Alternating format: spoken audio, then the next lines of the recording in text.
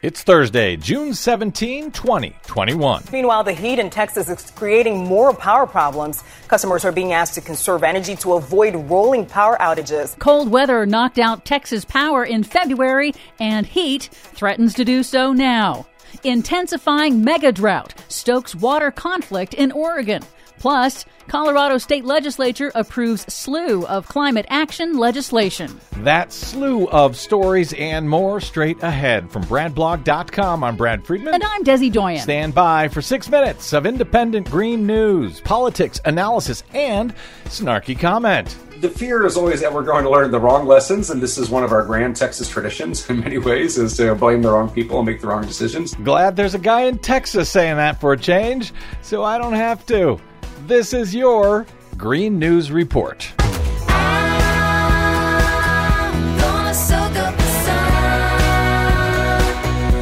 Okay, Desi Doyen, this is bad. This is really bad. We are smashing, obliterating records, heat records all across the country. Yes, it is hard to understate how remarkable this early season heat wave in the U.S. West actually is. Salt Lake City, Utah and Billings, Montana this week broke their all-time highest temperatures ever recorded in 150 years of record keeping. In Texas, the extreme heat is generating record electricity demand, so the state's troubled grid operator ERCOT has asked consumers to conserve electricity to avoid blackouts. Officials say the shortage is due to a large number of coal, gas, and nuclear generating units being offline for repairs. Very unusual for this time of year. Yeah. As long as the temperature doesn't get too cold in Texas or the temperature get too hot, the electricity works great. Other than that, good luck, Texas. The new power crisis hits just 4 months after that disastrous, deadly winter blackout that cut off water and power to millions of Texans for days amid frigid temperatures. It also killed a few hundred of them as well. A similar grid failure now could also be deadly. Remember, Texas can't import power from other states because lawmakers intentionally cut off its grid from the rest of the country to avoid federal regulation. Well, it is a whole nother country. And thanks to the state's deregulation, in an emergency, utilities are free to charge customers astronomically higher rates.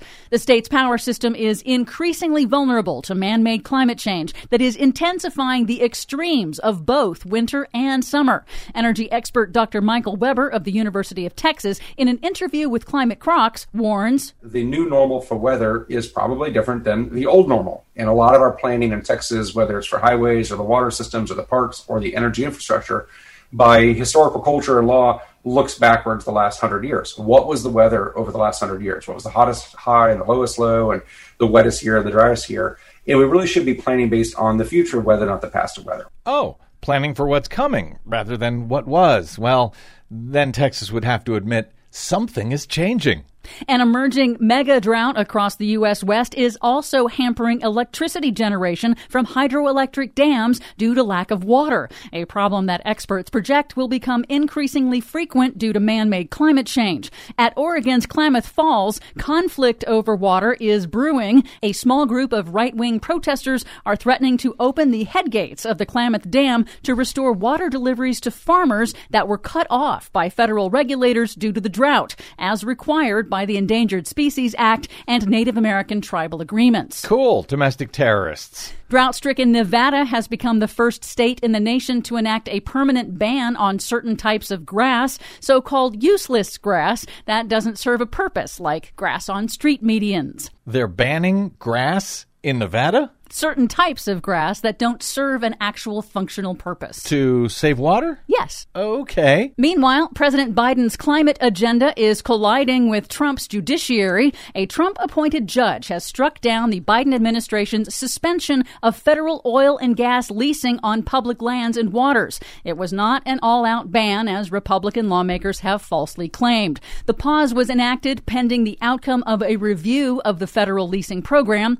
Huffington Post reports reports that the ruling highlights what may be the biggest obstacle to Biden's climate agenda, a judiciary packed with right-wing judges widely criticized as ideologues, including 54 judges that Trump placed on federal appeals court benches. Finally, some good news. A Colorado bill banning plastic bags and foam containers by 2024 has passed the state legislature. It also allows cities to pass stricter ordinances, making Colorado the first state in the nation to repeal a state law that preempted local plastic bag bans. It's part of a group of bills boosting clean energy and environmental justice signed by Democratic Governor Jared Polis that target clean energy investments and energy efficiency. So first they banned bags, then they banned bag bans, and now they're unbanning the bag bans. Exactly.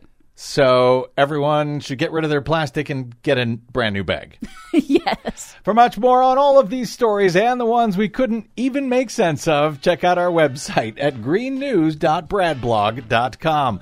Find, follow, and share us planet-wide on the Facebooks and the Twitters at Green News Report. I'm Brad Friedman. And I'm Desi Doyen. And this has been your Green News Report. Ain't no drag. Papa's got a